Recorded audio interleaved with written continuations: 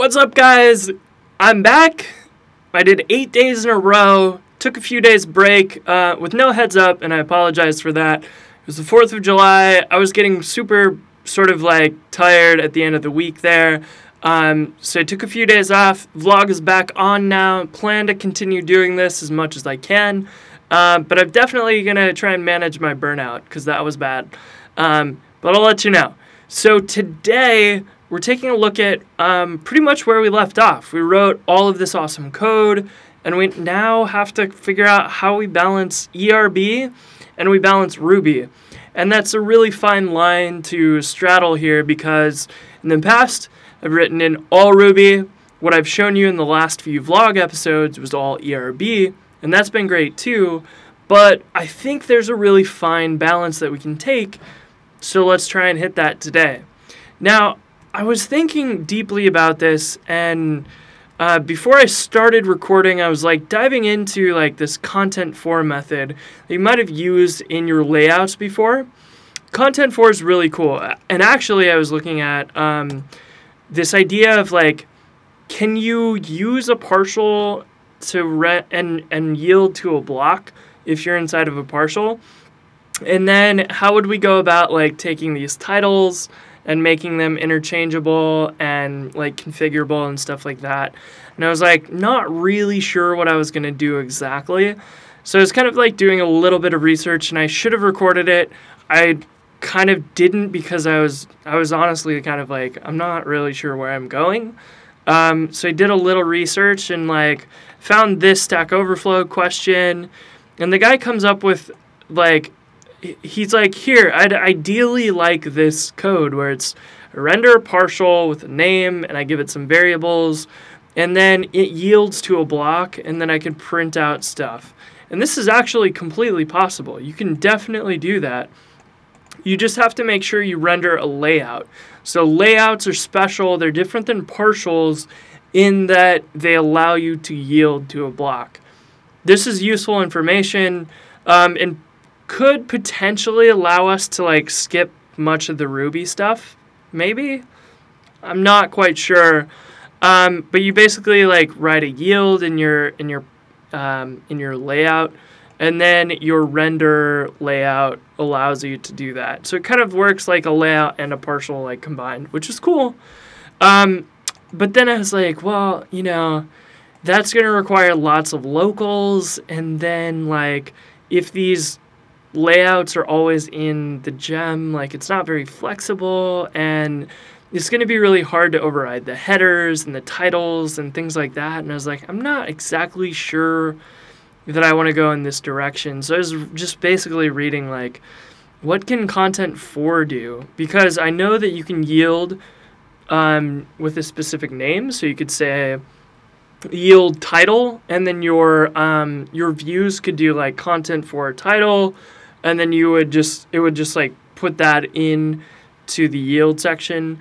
And, you know, like that works for layouts and stuff, but if you want two calendars on the same page, like good luck. Like it's not going to work because you would have to generate dynamic names for each like calendar, and like didn't seem right. Like it just seems overly complex, and we'd be going down this like rabbit hole that wouldn't be a lot of fun.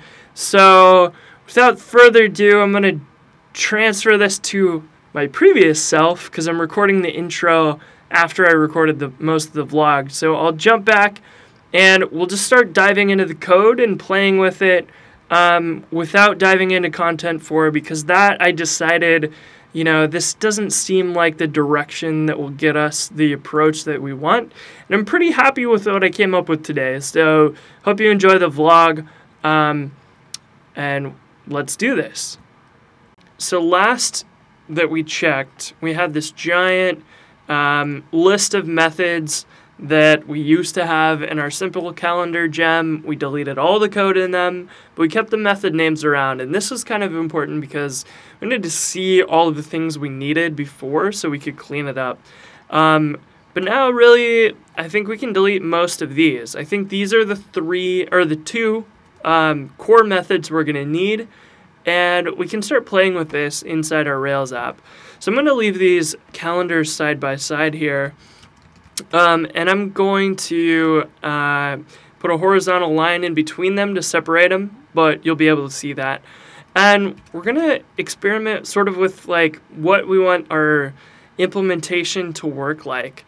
And in the past, I've done these things like month, calendar, and then you pass in your options, like maybe you have events and there's meetings, and then you do day, meetings for that day, and then inside this block you can print out the day and so on. And this is pretty good. I'm going to leave out meetings because that's a later feature that we're going to add.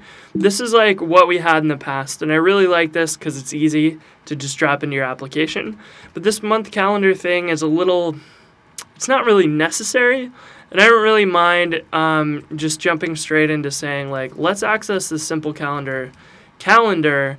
Let's create a new one. We have to pass in self. So the self is actually this view that we're inside. So self in this case, because we're in ERB, is something special here, and it's like a view context. And it's what gives us access to all like the render methods and things like that. Link to, you name it. That's important, and we're going to need to use that inside of our gem. And we're going to accept that as the view context. So that's really all we need there. Hopefully in this case, we're not going to need that many options, and then we'll just be able to call render and pass in a block. So we're already making some progress with cleaning this up. I think this is going to be a lot better. And if we save this, we'll see what happens. It definitely should break. And there's my test from earlier with the old calendar. But we got a horizontal line. So one of the weird things, and maybe if you know the answer to this, let me know in the comments. But when you change, so I'm using a local gem. Let me pull up the gem file here so you can see this. I've got gem simple calendar here loaded from a local path on this computer. Every time I make a change to the gem, I have to restart the Rails server so it can reload those things. I've looked at auto load in the past, and it's never really worked for me. And I've read tons and tons of things on it, tried all this stuff, and it's never really worked. So maybe if you know how to get these gems to like reload on every request, let me know.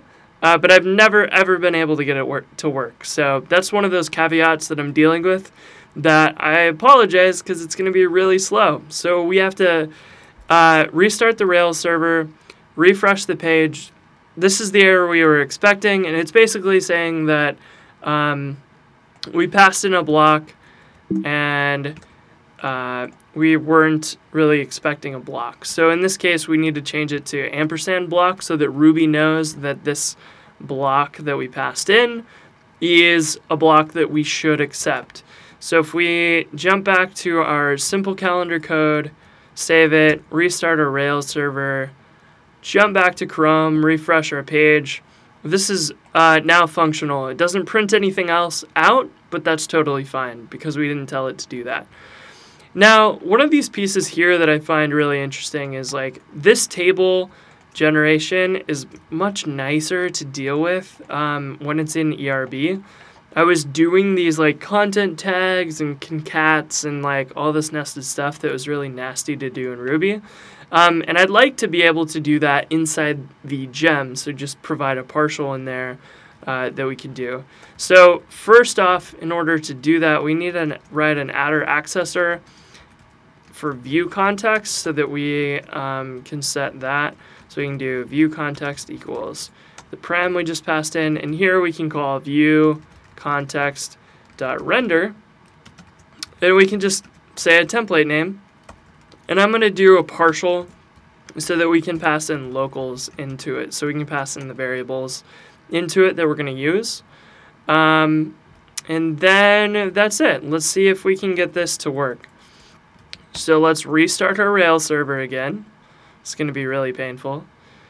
What we're looking for is actually an error here. Or wait, we're not going to get an error because I've actually created a app views meetings calendar that's empty. So no error. It's printing out this calendar HTML ERB file. It's relative to wherever you're at. So because we called this in meetings index, this calls render inside the gem, which happens here, which calls calendar, which because we've not appended any, so there's this thing called the view paths, and that is this thing that's like a list of locations in your Rails app to look for views like partials and things like that. We actually will need eventually to put our gem folder into that list, but right now we can just create the calendar file inside the meetings folder and do that here. So if we paste in the code that we had before, this is going to be really cool because we'll be able to use this table and we'll be able to edit it and allow users to like add this into their own app and then override these things. And that will be nice for people to be able to like tweak that.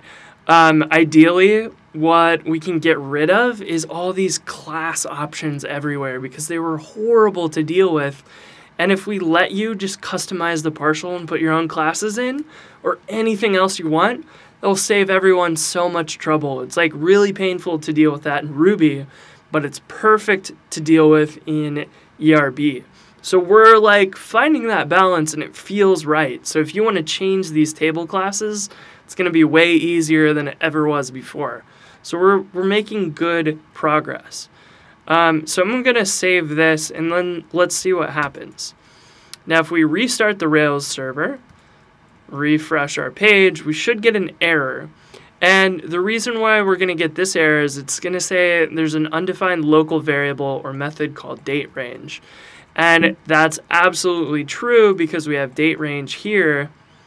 But our calendar doesn't have any idea what the date range is. So we need to actually go and take the code from the date range and then move it into the gem. So I'm just going to take these two lines here and put it in the gem as, let's do private methods. Because these are really the only ones we want to expose publicly. We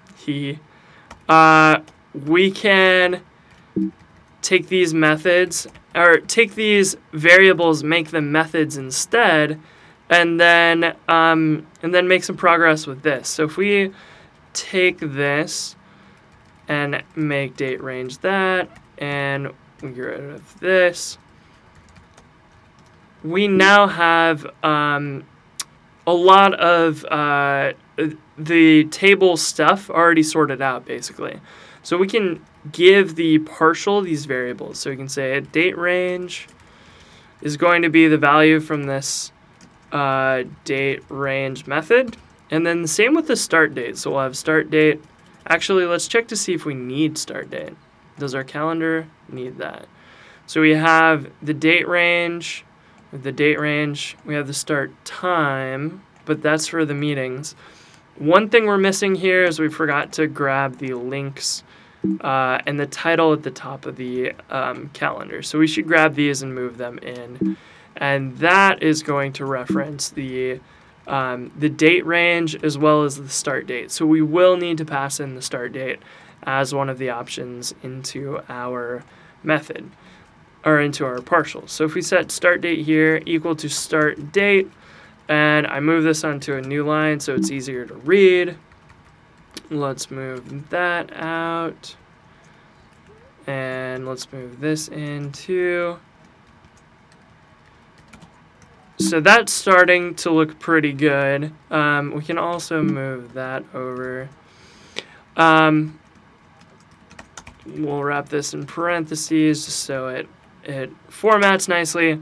Now we're starting to make some progress. We've got the render. We know exactly which variables are like crucial to rendering this out. And then our start date and our date range are the only two that are like requirements so far. So let's restart our server and see if we can make some progress on this. Cool. So now we have undefined local method params, and that, of course, is because we're accessing params inside the start date method. Now, something I'm not completely sure is if our view context can access params. So maybe we can try that here. So we can say like view context.params. And of course it pulls it out, so we can just do view context.params here to access the regular params hash that we're used to. But because we're like passing that in as a variable, we're not in the same context anymore, which is maybe a little confusing. We just basically don't have access to all those variables that are normally there by default in your views. So because we're doing this and we're abstracted out, we have limited access to things, which is totally fine. And the view context allows us to do pretty much everything we need. So this is cool, and now we can restart one more time and refresh the page. And in theory, if this all goes well, we now have a calendar being rendered through the gem and a partial. And that is super duper cool.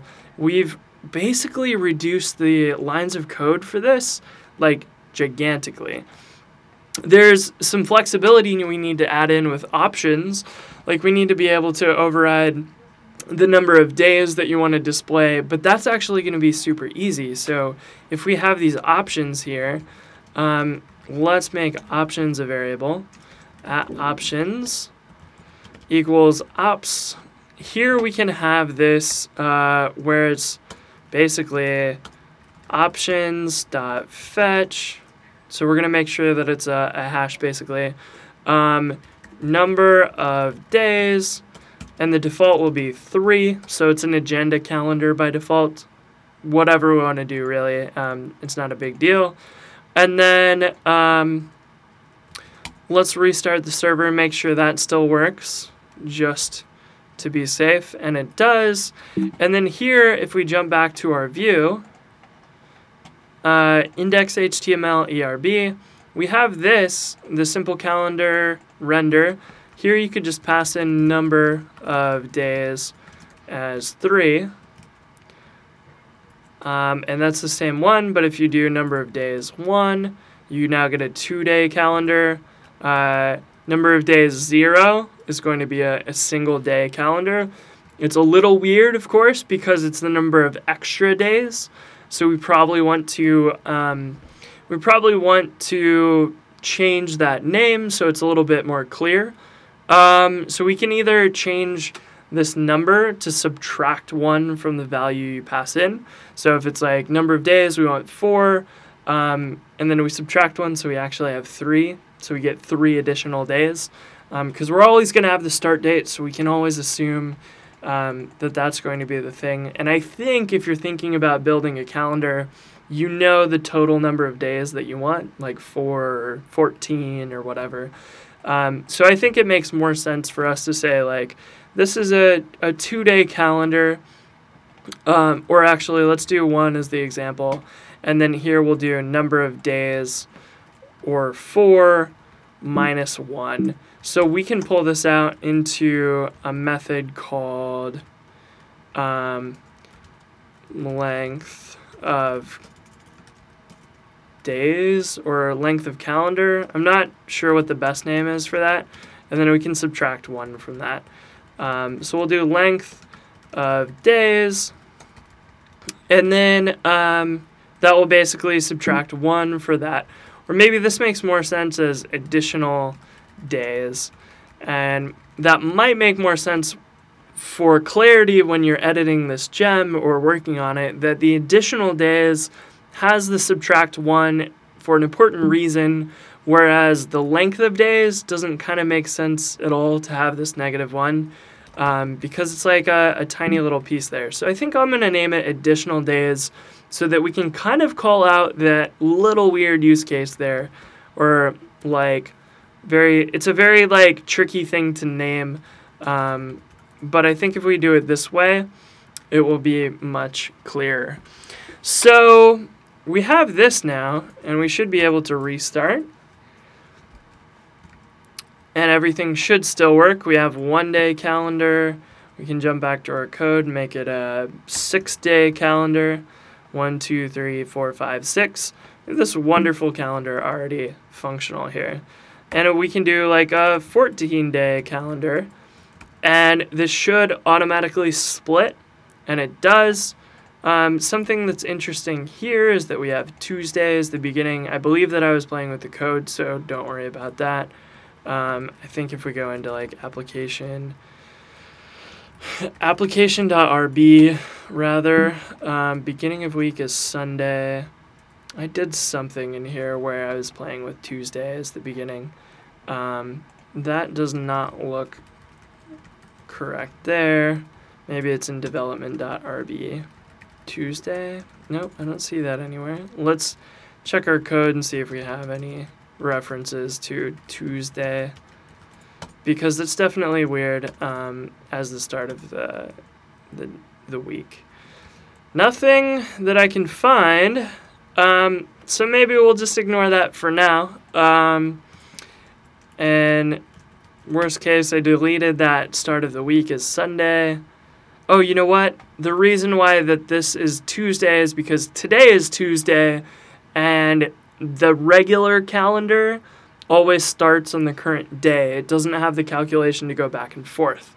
That's a very, very important piece. So what we're looking at here is the date range method. It has a different calculation than any of the other ones. So this being more, the default calendar is more of an agenda calendar used for like 4 days long or maybe 1 day long. But it always starts with the current day and it never goes back to the beginning of the week. That's an important piece to note for this type of calendar, and the start date especially. So what we've got here is actually this wonderfully simple calendar now, and we've pulled out almost all of the rendering into an HTML template, which is so cool. And that means that now we can go back into this tomorrow and pull out all of the month calendar stuff and build that and build the week calendar, and it will really just be inheriting from this and overriding the date range. And I think that's really it. This additional days method is actually totally specific to the agenda calendar, and maybe the agenda calendar becomes its own class too. But what we've accomplished here today is we pulled out all of the rendering and put it in a view that saves us so much work. And so tomorrow we'll take the month calendar and the week calendar, we'll make copies of that with this new sort of layout, and then we'll go from there.